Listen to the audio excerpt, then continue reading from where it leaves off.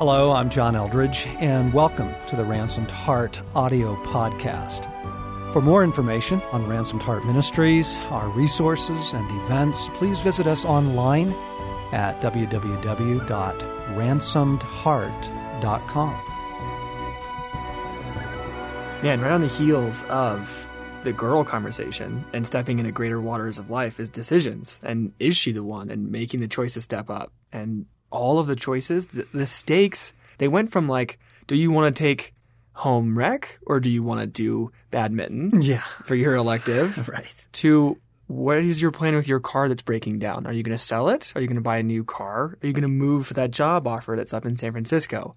It's not that it's gotten a little bit more intense. It's that everything feels like it's on the line now. And how do you make a good decision? Yeah, especially as marriage enters into the picture as well. And then suddenly you're back to money and where you're going to live and grad school and all these things. What I love about this chapter in the book Killing Lions that we're going to read for you today, friends, chapter on decision making, is this helped me. It helped me to just think through, like, what's the best way to approach decision-making with God? Like, how does someone who really wants to walk with God approach healthy decision-making? Right, and it's not just stuck as terminology. It's not just in the air. It's not just ideas. It's not just feelings. So there's actually some, like, real good ways to make these decisions. Yeah. We line that out. Yeah, we've got some wisdom for you today. So welcome back to the Ransomed Heart podcast. John and Sam Eldredge reading from our book, Killing Lions. Chapter 6. Decisions, Decisions. Do not fly so high with your decisions that you forget that a decision is but a beginning. Soren Kierkegaard. When I was a boy, I loved the choose-your-own-adventure books. At the end of the page, you had a choice to make, usually something simple like, do you climb the mountain even though it looks stormy, or do you head back to the cabin? And depending on your choice, you turned to a new page. I think the appeal for me was having immediate results for my choices. That, and being able to peek at what would have happened if I went the other way. I died a lot in those books, come to think of it. And I can't always say it was because I was living on the edge with my choices. Sometimes I just wanted to see what would happen if I chose not to put on the parachute. They weren't always the most creative with their endings. Pretty morbid reading for youth fiction, but hey, some crazy stuff gets printed nowadays. Later, I shifted to those role-playing video games we have mentioned, which gave a heightened range of believability. But life isn't as obvious as those books, with the ability to turn back a few pages. It's not as simple or always as exciting as a video game with so many reset buttons. In the past 6 months, I have been faced with the following decisions. Should I move down to a friend's place in San Clemente to save money and get out of town? Do I need to sell my car and buy a better one? And if so, which one? Do I need a credit card? I don't have one yet, and several people have told me I need to start building credit, whatever that is. What kind of work should I be looking for now that I quit my last job? The biggest and most daunting decision facing me was this. Do I ask Susie to marry me? Is now the right time? And what does that mean for our future if I do? Sometimes I wish I had what Melchizedek gave Santiago in The Alchemist, just before he set out on his journey. Take these, said the old man, holding out a white stone and a black stone that had been embedded at the center of his breastplate. They are called Urim and Thummim. The black signifies yes, and the white, no. When you are unable to read the omens, they will help you to do so. I think they would get ground to dust pretty quickly if we had them, but we don't. And making a decision can feel like a shot in the dark. Instead, I have a computer, my personal looking glass into the circus of information and possibilities. I've spent a lot of time in front of a computer screen looking for jobs and grad schools. Most everyone since the turn of the century has devoted time to the glowing god. But I have spent hours upon hours digging through the torrent of information trying to find answers. I'm not sure how my grandfathers found employment. Probably just by walking the door somewhere or through a mutual friend. But these days I wade through online web postings and alumni connections. I have pored over listings and online reviews and search engines for graduate programs. The only real difference I noticed between the online search and the massive convention I attended in Chicago was the noise level. We live in the age of information, says the old recording of an announcer in my head. So why does finding direction feel like a parade of hopeless metaphors? I'm drinking from a fire hose and snorkeling through mud. I've been handed a spyglass and told it holds the key, only to gaze through and find the chaos of a kaleidoscope. More information doesn't seem to help. I feel like I'm drowning in it. I just learned how to tie a shemagh, found the best noodle bar in the Minneapolis-St. Paul airport, show you, and discovered 12 tips to the ultimate workout. It always involves buying something, which is weird. When I look for a job or try to map out my dreams or some other future-oriented activity, somehow it almost always feels futile eventually. I've tried making pro and con lists, but they've taken me nowhere. Realistically, I was only guessing as to the obvious benefits and consequences, but I doubt I had any real idea what I was actually weighing. Once I made a timeline of several possible future paths, like I was trying to peek in my own choose-your-own-adventure. It was much less exciting, and when I dug it back up the other day, almost nothing had panned out like I thought it would. Every so often, as the threat of becoming stagnant creeps in, I'll ask myself, what are my dreams? Where do I want to be in 5 years? As though it will give me a clear picture of where I want to be moving. It always fails for one reason or another. The answers that spring up feel too vast or too vague. How to change the world, or live an important life, or write, or do something creative and exciting, map out what to do this afternoon, or tomorrow, or the day after. I get stuck in the broad, the vast. I feel like I am in the middle of the desert with no discernible features in any direction and no clue which way to start walking. Up to the point of college, the biggest decisions we were forced to make was between home economics and outdoor sports as an elective, or white and brown rice at Chipotle. Now every choice affects our career, our relationships, where we live, how we will survive, and each one feels more weighty than all those before it. Yes, it feels that way. The 20s sure feel like the decade of decision-making, don't they? Money, jobs, women, love, revolutions, dreams. Everything we've been talking through is going to require some serious and sometimes constant decision-making on your part. And though I feel our decisions are weighty, they aren't nearly as overwhelming as they feel when we're faced with them. I have never found pressure a good motivator for making decisions, nor found decisions made under pressure to be particularly good ones. So, let me first try and lift some of the pressure off the decision-making process. Your generation has been inundated with the promise that you can do anything. The cliche is a staple of every graduation speech, as you said, but it began far back in elementary school with good old Dr. Seuss. You have brains in your head, you have feet in your shoes, you can steer yourself any direction you choose. You're on your own, and you know what you know, and you are the guy who'll decide where to go. Heady and exhilarating stuff for a first grader. The college graduate begins to lose the jaunty promise and feel the weight of decision-making descend. A limitless universe of options is not a gift, not even an opportunity to dream. It is overwhelming, paralyzing, and untrue. You can't do everything. The future is not an endless horizon before you. You cannot simply head off in any direction. Given who you are and how you're wired, Sam, you will never, ever be a professional baseball player, concert cellist, orthopedic surgeon, mathematician, or member of parliament. You get my point. The list is actually quite long. When you consider your age, your situation, your gifting and training, the country in which you live, the economic forecast, I think you'll find that the horizon is not nearly as vast as you've been told, or as the internet makes it seem. The truth is, the options before you are limited, and that is a great relief. The open ocean is beautiful to look at, but terrifying if you have to navigate it in a small boat. But you are not facing the open ocean. God puts us within a context, with a limited gifting and limited resources, and that is immensely kind. You know, this actually sounds discouraging, like you are taking away from the bright future of possibilities. You sound like a naysayer. Not at all. When Jesus said, "Broad is the way to destruction, narrow is the path to life," we don't recognize it for the relief it is. A road as vast as the horizon is no road at all. If you were driving from New York to L.A.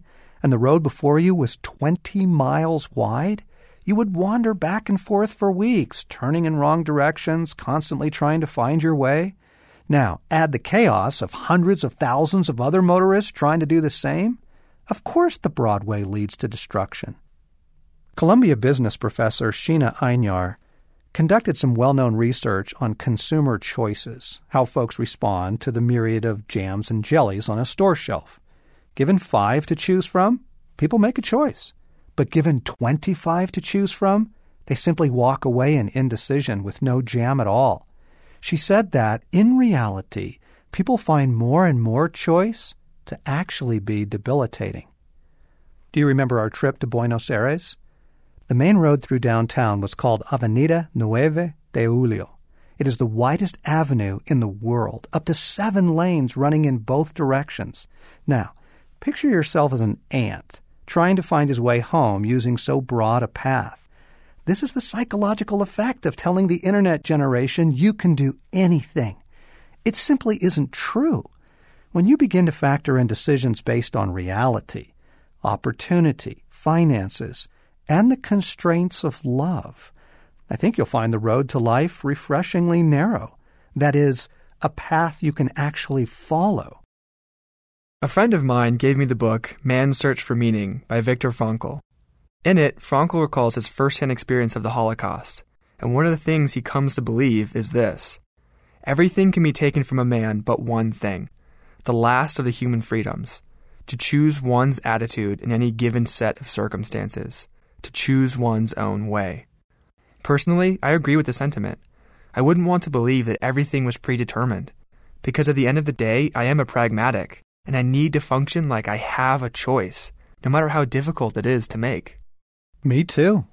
Pascal called it the dignity of causation. Our choices matter. The truth is, as helpful as Urim and Thummim might be, they are a degrading Vegas-style approach to decision-making. A man wants to feel like his choices matter. By saying I don't believe your choices are limitless or even vast, I don't mean to say they aren't weighty. Our choices are weighty. While traveling through Eastern Europe a few years ago, I was approached by a priest earnest to know more about learning to hear the voice of God. I had lectured on the topic the previous evening. He pulled me aside and through an interpreter confessed that his means of decision-making was a dice, which he painted red and green on varying sides. He would ask God a question and then roll the dice for the answer. Sort of a homemade Urim and Thummim, I suppose. But to be honest, it felt desperate and frighteningly unreliable. You do not want to gamble with your major life decisions, and you don't have to. I think the yearning for stones to throw comes out of that place in us that feels overwhelmed. We feel once again that life is up to us. We forget we are sons and feel in the moment like orphans. You were on your own, as Dr. Seuss said. But just like finances or women, the decision-making process has a reality to it and rules to follow, which if we'll accept can turn the whole thing back into an adventure with God, not a kaleidoscope of confusing images. Our adolescent culture really does play into our confusion.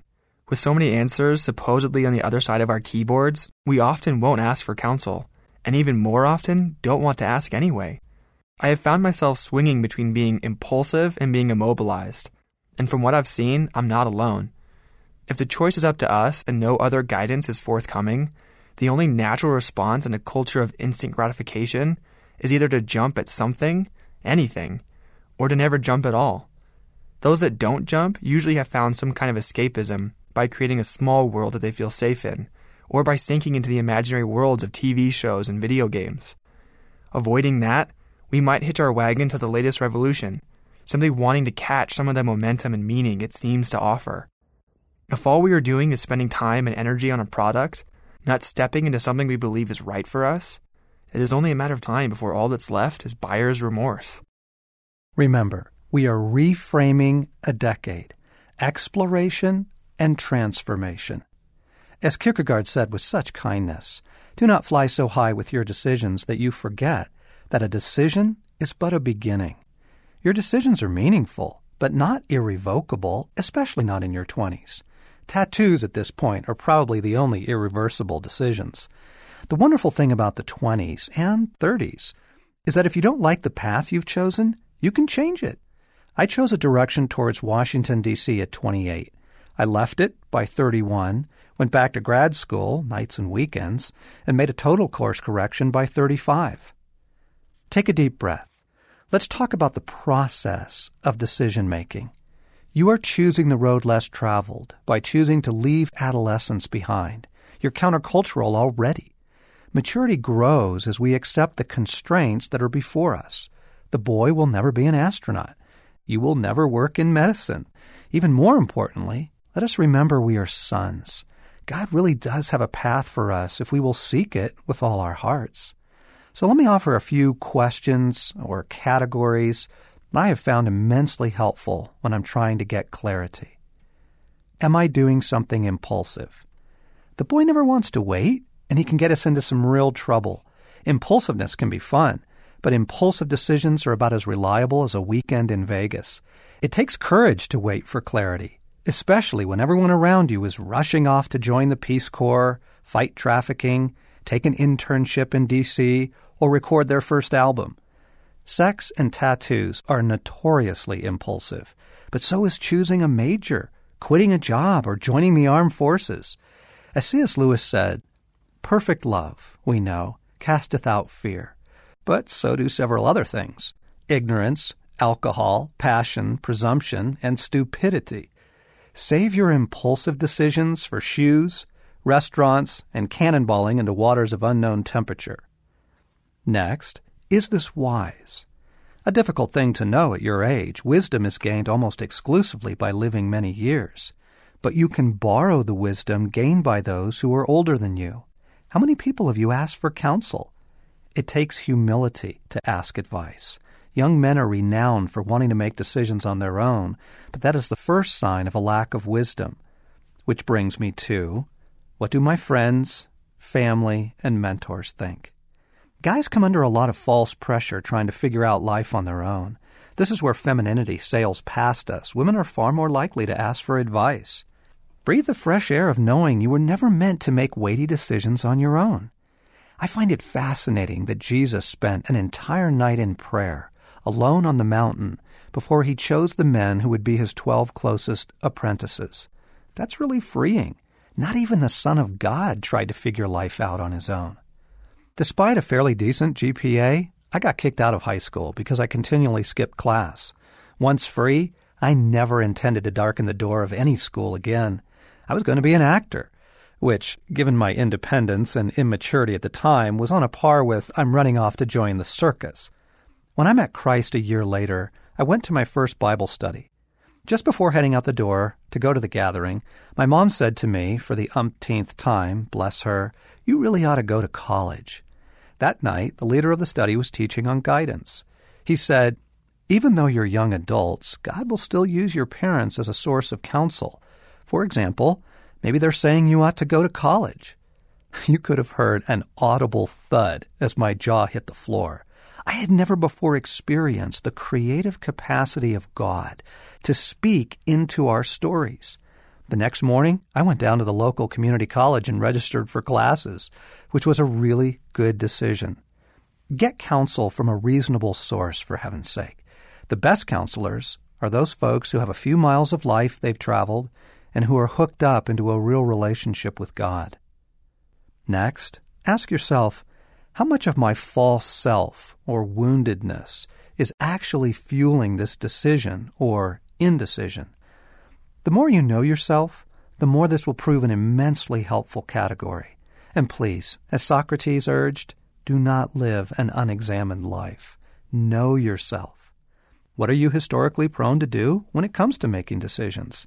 If yours is a story filled with indecision, that confusion might have nothing to do with clarity and everything to do with fear or shame or a wounded heart. A young man afflicted with relational paralysis, he just couldn't commit to the girl he was dating, came to my friend Craig for counsel. They discovered that his indecision was rooted in a childhood wound. As a boy, he loved music, but his father shamed him for it. He killed his dream and his desire, and for years afterwards, he could not discover what to do with his life. It had nothing to do with clarity. What was needed was healing. Are you typically driven by a desire to please others? You don't want to choose a grad school, a career, or even a spouse just to make someone else happy. Are you ruled by insecurity? You don't want your false self committing you to a profession simply because it's safe. don't give your false self the keys to the car. Next, ask yourself, am I holding back from stepping up? As a man, this is something I always need to watch out for. Given our core fear of failure, leading the parade of fools, twirling my baton, and given the DNA we got from Adam, who was paralyzed in his moment of greatest trial, I need to be honest with myself and ask, is it simply fear that has me confused right now? Confusion is a nice way out of tough decisions. For example, you want to ask a girl out, but you're, quote, not sure. What we usually mean by not sure is that we aren't sure what she'll say. She might say no. This isn't so much a matter of guidance as it is one of courage. In this case, what's the worst that can happen? Paralysis, masquerading as confusion, haunts every man when a looming decision will require a lot of us. Make note of that. Don't let it keep you from seeing the light in front of you. God is here to help us with our fears, but only once we name it as fear and we don't hide behind, I just don't know what to do. Finally, ask yourself, what do I sense God saying about this? You are friends with the brightest person in the universe. Have you asked his opinion on the matter? This seems so obvious, but you'd be surprised at the number of Christians who don't ask God or give him more than a day to respond. Now, learning to hear the voice of God, learning to recognize his counsel is something we grow into. But my goodness, take some time to cultivate this in your life. Over the course of his journey, Santiago gets better and better at reading the signs or omens. Read Dallas Willard's book, Hearing God, or one that I wrote called Walking with God. It's a helpful book, and only false modesty would keep me from mentioning it here. Yes, it can be frustrating at times, waiting for his guidance. Don't let the boy sabotage this with his impatience. Driving home yesterday, I was angry and impatient with the car in front of me. I made a move to pass, fueled by angry passion. My action nearly caused an accident. 60 seconds later, I looked up and saw a road sign that said, "Do not pass." It had a holy weight to it. I felt busted. God speaks in all sorts of creative and playful ways. The real issue is, are we willing to listen? Young men in their 20s are in a season of developing courage. It takes courage to seek God, and courage to wait for his reply. Resist the false urgency most decisions present themselves with. Honestly, this will rescue you. Most urgent decisions actually aren't. You can almost always buy yourself another day or week to get the clarity you need. Reject false pressure to come to a hasty decision, especially in matters as weighty as college or career or love. Invite God into the process and give him more than a minute or a day to respond. These questions were critical for me when it came down to my choice to propose to Susie. It was the biggest decision I had made yet by a long shot, and with that came the confusion and fear that I might be acting too soon. I couldn't always get a clear answer to all those categories. Sometimes I would hear from God, but would doubt what was fueling the pressure of my timing. In the end, I knew it wasn't impulsive.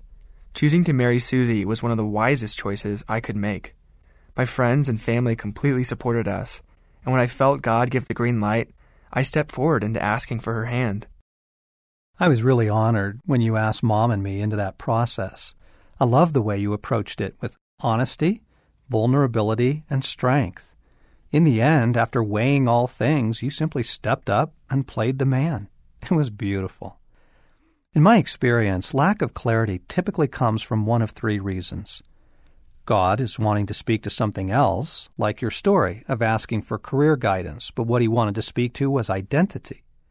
Or our false self and woundedness is flaring up, as with an unnamed fear or paralysis or insistence on taking one course when all the evidence argues for another. And finally, some sort of spiritual opposition.